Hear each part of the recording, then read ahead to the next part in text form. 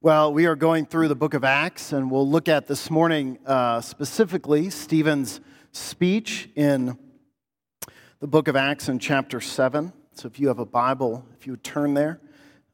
This is really a significant, it's not just the longest speech in the book of Acts or sermon in the book of Acts. It is significant in the way that he answers the question from the religious leaders. And if you notice as you read through this, never at one point is he interrupted and told to stop, because he answers the complaints that they have against him.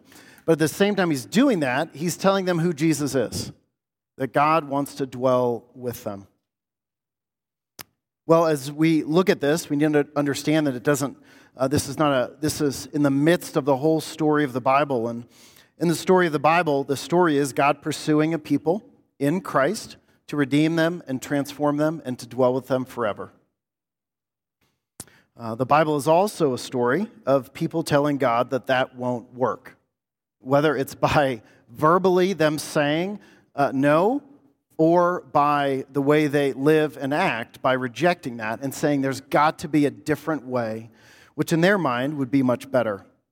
And so there's the story of God redeeming a people, and then there's the story of people rejecting that redemption and wanting to justify themselves before God. And this is what's happening in this with the religious leaders. Stephen, in this speech, he talks about Abraham, Joseph, and Moses. He talks about the tabernacle. This is where God dwells within us. I plan my sermons, just the text, about 6 months ahead of time. I know, be impressed. Probably the only thing you'll ever be impressed in my life with. So I'm just going to ride that. So here we are with a tumultuous last few days in our country. And here we're going to look at Abraham, who God called and then sent him to another country as a refugee. And then Joseph, who God called and then sent him to another country as a slave and a foreigner. And then Moses in Egypt. It's not his country. This is the story of God pursuing the afflicted and the refugee and the broken and the hurt. This story begins at the end of chapter 6 in Acts. Verse 53 says, "And Stephen, full of grace and power, was doing great wonders and signs among the people. Then some of those who belonged to the synagogue of the freemen began to rise up and dispute with him. And they could not withstand the wisdom and the spirit with which he was speaking. And so they secretly instigated men, and they said, 'We have heard him speak blasphemous words against Moses and God.' And then later down further it says, 'And the man never ceases to speak words against the holy place and the law, for they have heard him say that Jesus of Nazareth will destroy this place and will change the customs that Moses delivered to us.' And gazing at him, all who sat in the council saw that his face was like the face of an angel." As we look more thoroughly in chapter 7 at this passage, we need also to see that Stephen, at no point in this does he protect himself. He has to be aware that there is more and more opposition against the followers of Jesus. And as he is called before the religious leaders, he has to know at some point this isn't going to end great. He knows that some of the apostles have been imprisoned, some of them have been beaten, and it's escalating. But at nowhere in this does he seek self-protection. What he seeks to do the whole time is promote Jesus to people who really want to kill him. These religious leaders really vehemently oppose Jesus and any of the followers that he has. Stephen promotes Jesus, and much of our dysfunction as people is that we fit well in the opposition story of the Bible. If we're really honest, that is much more comfortable. It's much more comfortable to think up a God and then have that God that we've thought up just align with what we like. The story of the Bible is God aligning us up with him and drawing us to himself.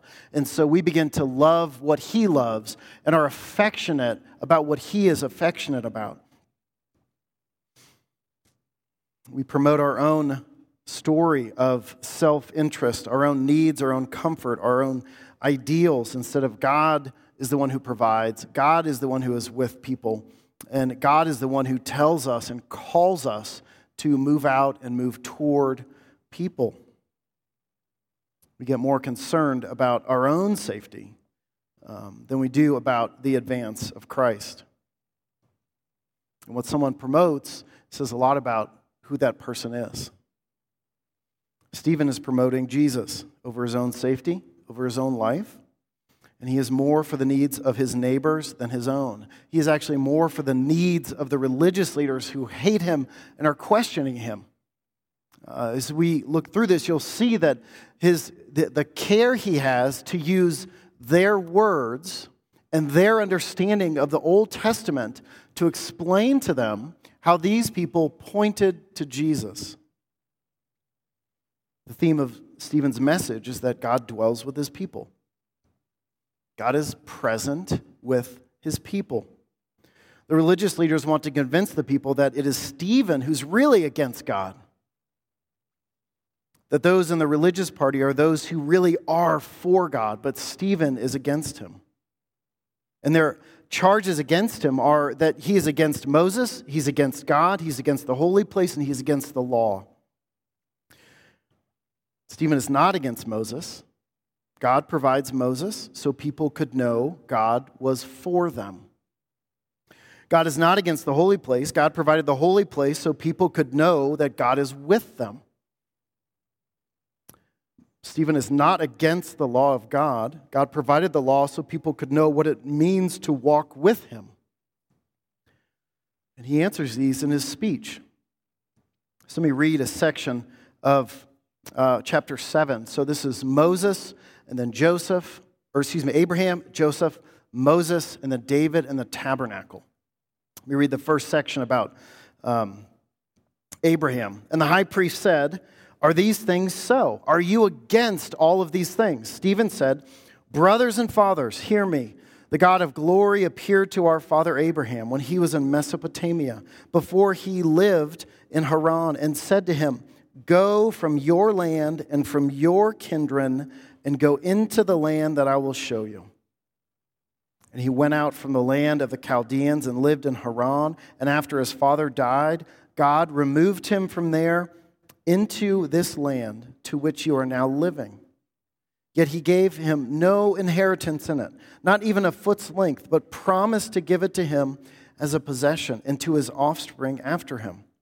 Though he had no child, God spoke to this effect, that his offspring would be sojourners in a land belonging to others, who would enslave them and afflict them 400 years, but I will judge the nation that they serve. And God said, and after that they shall come out and worship me in this place. And he gave them the covenant of circumcision. And so Abraham became the father of Isaac and circumcised him on the 8th day. And Isaac became the father of Jacob, and Jacob of the 12 patriarchs. God calls Abraham and says, you're mine. Here's the physical mark that you are mine, and this is for your children. And then he says, now go. God calls him and transforms him and sends him. And Abraham is a refugee. Even in a foreign land, even around new people, God's presence is not contained in a country or an area or even a tabernacle. God was with Abraham. The glory of God appeared to our father Abraham. And he said, go out from your land. God called Abraham and birthed a people to bless the nations. And so to go out and be sojourners in a land belonging to others is an uncomfortable calling. Your comfort now is not in your land or your place, but in the God who is with you. Your comfort is that God is with you. Your comfort is not in the neighborhood you live in, not in the schools your kids go to, not in your education or your career. Your comfort is to be in God is with you. Because the more we find comfort in those things, the more we will make decisions to protect those things. But if you and I can understand that our comfort is to be in, that God dwells with us because of the perfect work of Jesus, then we find true security and true rest. God is with you and God sends you. He gave Abraham this sign of circumcision so that Abraham would know that he is God's in an intimate way. You are a marked people to bless others. This is who Abraham is called to be, and this is who you are called to be also. A marked people to be a blessing to others. And then we get to the story of Joseph. Stephen says, and the patriarch, beginning at verse 9, jealous of Joseph, sold him into slavery, but God was with him and rescued him out of all his afflictions and gave him favor and wisdom before Pharaoh, king of Egypt, who made him ruler over Egypt and over all his household. Now there came a famine throughout all Egypt and Canaan, and great affliction. And our fathers could find no food. But when Jacob heard that there was grain in Egypt, he sent out our fathers on their first visit. And on the second visit, Joseph made himself known to his brothers, and Joseph's family became known to Pharaoh. And Joseph sent and summoned Jacob his father and all his kindred, 75 persons in all. Jacob went out into Egypt, and he died, he and our fathers, and they were carried back to Shechem, laid in the tomb that Abraham had bought for a sum of silver from the sons of Hamor in Shechem. Joseph sold into slavery by the people that were closest to him. Sold into slavery, lived a life by receiving suffering from people, but Joseph understood that God was with him. Joseph lives a life of waiting, like many people in the Bible. And it's interesting, I think, as we read stories in the Bible, we skip over the years and years of silence that people had, that there was no direction from God. And so Joseph waited. He waited in prison when he was unjustly charged for something. But God was with him. God dwells with his people. And God dwells with you because of the work of Christ. Joseph, alone in a foreign land, a refugee sold into slavery, rejected by his own family. God raises him up and equips him to save the country where he resides as a refugee.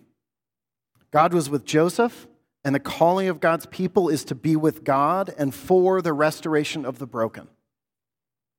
Just as God called Abraham and provided for him, God called Joseph and provided for him, God calls you and provides for you. But if you and I are holding on to things to find security in, like if Abraham is find security in land, if Joseph is find security in his looks, then they will not risk those things. As people of God, what holds us is that God dwells with us. This is where we get comfort and peace. This is the well that we draw from when we do move into a new country. When we do move toward people who are the afflicted and the broken and the refugees and the hurt. What gives us strength to do that? It's the reminder that this is how God moved toward us. This is what God did for us. So there's Abraham and Joseph, and then there's Moses. Moses is the longest section in here that Stephen talks about. Called to be a great leader of God's people, but he didn't even want to do it. God said, I am the Lord God, and here's what I want you to do. And Moses responded with, not me, I don't speak well. You better find someone else. God tells him He says in Exodus 3, it says, I am the Lord, I am the God of your father. I am the God of Abraham. I am the God of Isaac and the God of Jacob. And then Moses hid and tried to politely tell God to find someone else. What does God do? God says, this is who I am. And then he says, Moses, this is what I want you to do. And this is what he's calling Moses to do. I have seen the affliction of my people and their suffering, and I am coming to deliver them. And God is going to use Moses to do it. And Moses has no interest. Moses is ill-equipped in his own mind. And he is ill-equipped. Look what God is calling him to do. Obviously, he is not that talented to do it. But it is this wonderful thing to be able to trust in God, to see God do this great work, redeeming God's people from slavery. God is with his people, and God reaches to the afflicted and the suffering. And how does God do that? Because he uses Moses and Moses' struggle to be faithful. That's what he uses. He does not use Moses because he's perfect and has these great leadership skills. He uses Moses because that's who God desires to use. And it says that Moses was beautiful in God's sight. Moses was beautiful. He was ill-equipped physically to do this. But in God's eyes, Moses was beautiful. Moses was the person who would lead God's people out of slavery. God lifted up Moses and met him at the burning bush. God took the time to be present before a man who just wanted to run from God. And in Moses' life, it says, and now 40 years had passed before an angel appeared to him in the wilderness of Mount Sinai. 40 years. God is with you in your waiting. God is with you in your suffering. God is with you in your affliction. Because this is the story of the Bible. So what does it mean that God is with you? Verse 44, and our fathers had the tent of witness in the wilderness. They had the tabernacle. This is where God specifically dwelt with his people. God always dwells with his people through history, but this was the specific place that they would all gather. The tabernacle, God with us. It was made in a certain way. God told them, this is how you build this, and I will meet you there. God is uniquely present with his people in the tabernacle and then in Christ. God is uniquely present with us as we gather on Sunday morning. He's uniquely present in Christ because this is what unifies us. And this is God dwelling with us. Revelation 21 says, and I heard a loud voice from the throne saying, behold, the dwelling place of God is with man. And he will dwell with them, and they will be his people. And God himself will be with them as their God. This is the story of the Bible. God is with his people. So where do we find comfort? Where are we called to find comfort? Not in trying to justify ourselves. We find comfort that the God of creation is with you. He is our God, and we are his people. God desires to dwell always with his people. You will not be hidden. You will be seen and you will be received as his own because the work of Jesus that Stephen is proclaiming. God was with Abraham. God was with Joseph. God was with Moses. God dwelt with his people in the tabernacle. Jesus is Emmanuel, God with us. Psalm 145 says, the Lord is near to all who call upon him. God draws near to us most fully in Jesus. Abraham was called out of his own country and what was familiar to be the father of a great nation.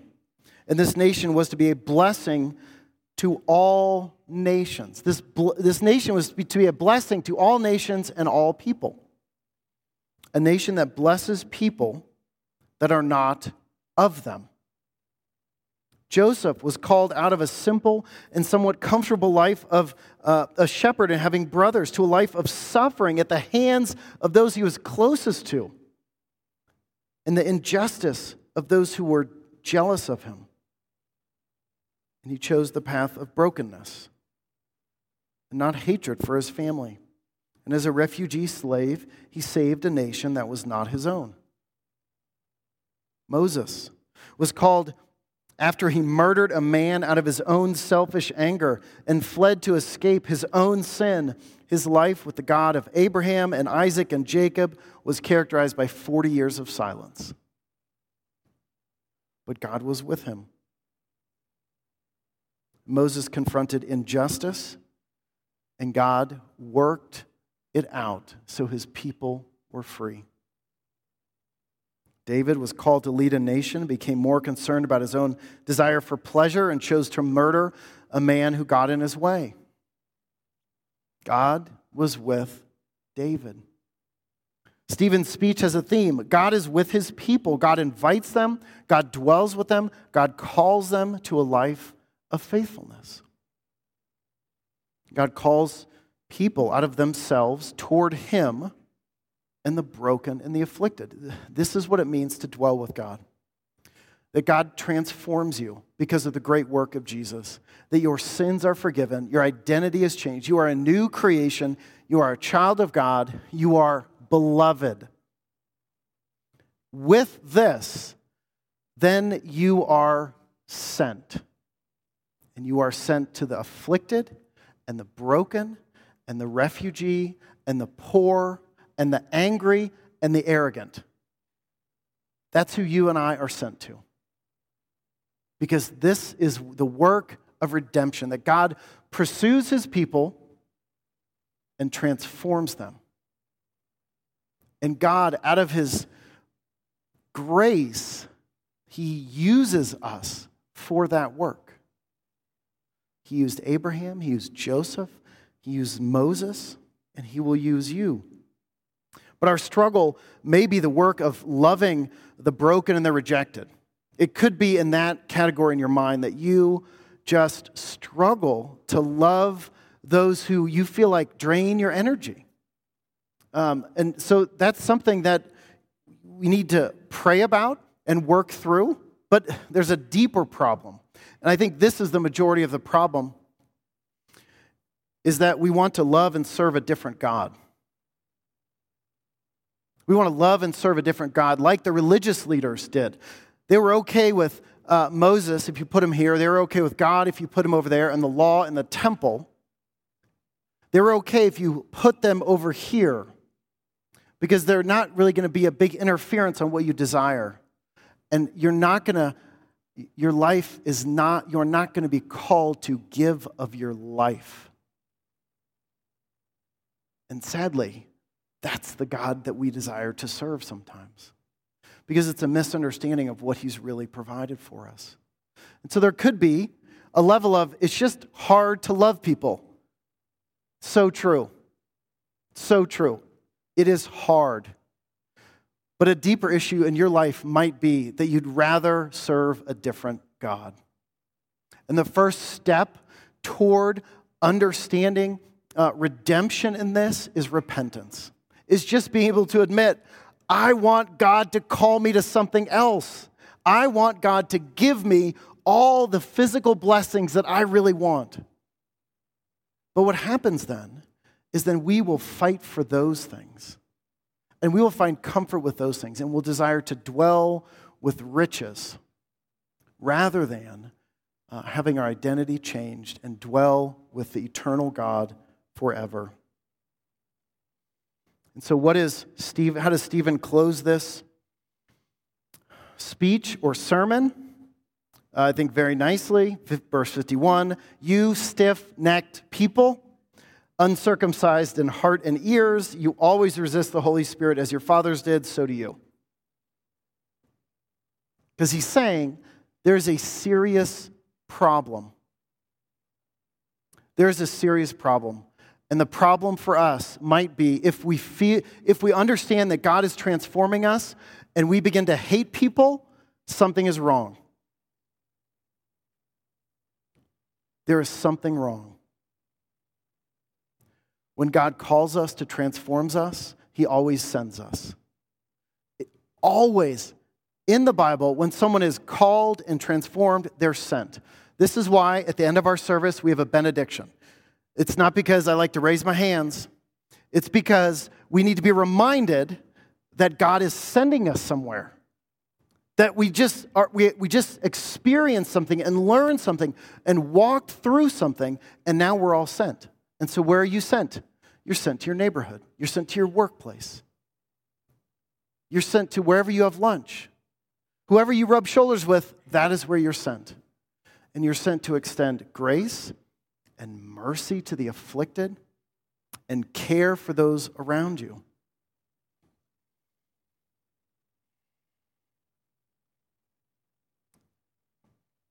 Stephen is calling this religious group to long for the real comfort of God and not just in the signs of God. What Stephen is showing, what we see from this example in this passage, is that he is not just proclaiming Jesus because he wants the crowd to hear. He's proclaiming the mercy in Jesus because he wants the religious leaders to hear. Because he's loving them more than he loves himself. Because I imagine by this moment, once you say to religious leaders, you stiff-necked people, you probably understand that you're going down. And that is exactly what happens to Stephen. And as they were stoning Stephen, end of chapter 7, Lord Jesus, receive my spirit. Falling on his knees, he cried out with a loud voice, Lord, do not hold this sin against them. And when he had this, he fell asleep. He's saying, don't hold this against them. He's saying to the people that are killing him, what he's saying is, Jesus, meet them, dwell with them, transform them. Don't hold this against them in a way that separates them from what they truly need. And this, we'll look at next week, this is actually where we see Saul enter the picture and later his conversion. In the church, God uniquely dwells and makes his presence known in Christ. And with the presence of God, there is always a movement toward justice, always a movement toward reconciliation, always a movement toward renewal. This movement is for God's people to be with and for those who are the least of these.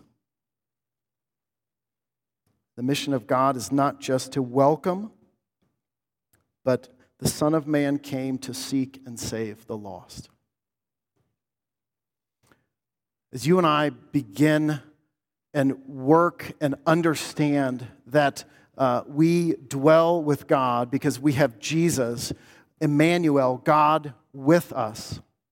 We need to understand that the way God moves, which is toward the broken and the afflicted and the rejected, this is exactly where he's calling us to move.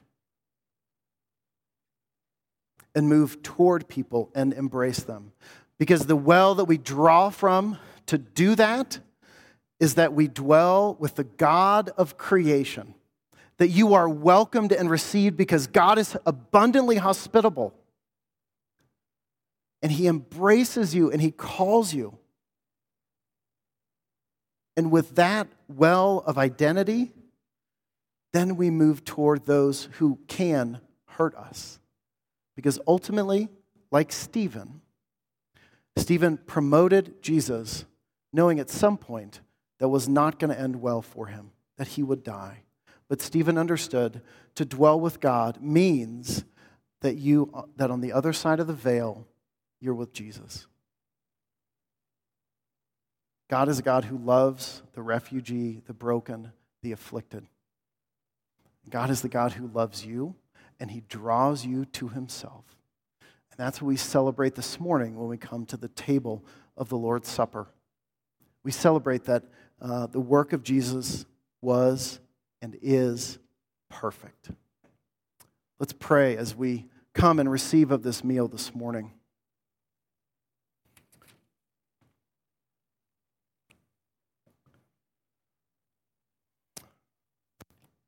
Lord, we thank you that you are abundantly gracious, that you know our weak faith, you know how we desire to protect ourselves and so many things in our life. We ask that we would understand the deep love that you have for us, that you pursue us, and with that, you would create a love and an affection to pursue the people around us with your grace and mercy. We pray as we receive this meal this morning that you would nourish us, that we'd be reminded that you hold us and that we are yours. In Jesus' name we pray. Amen.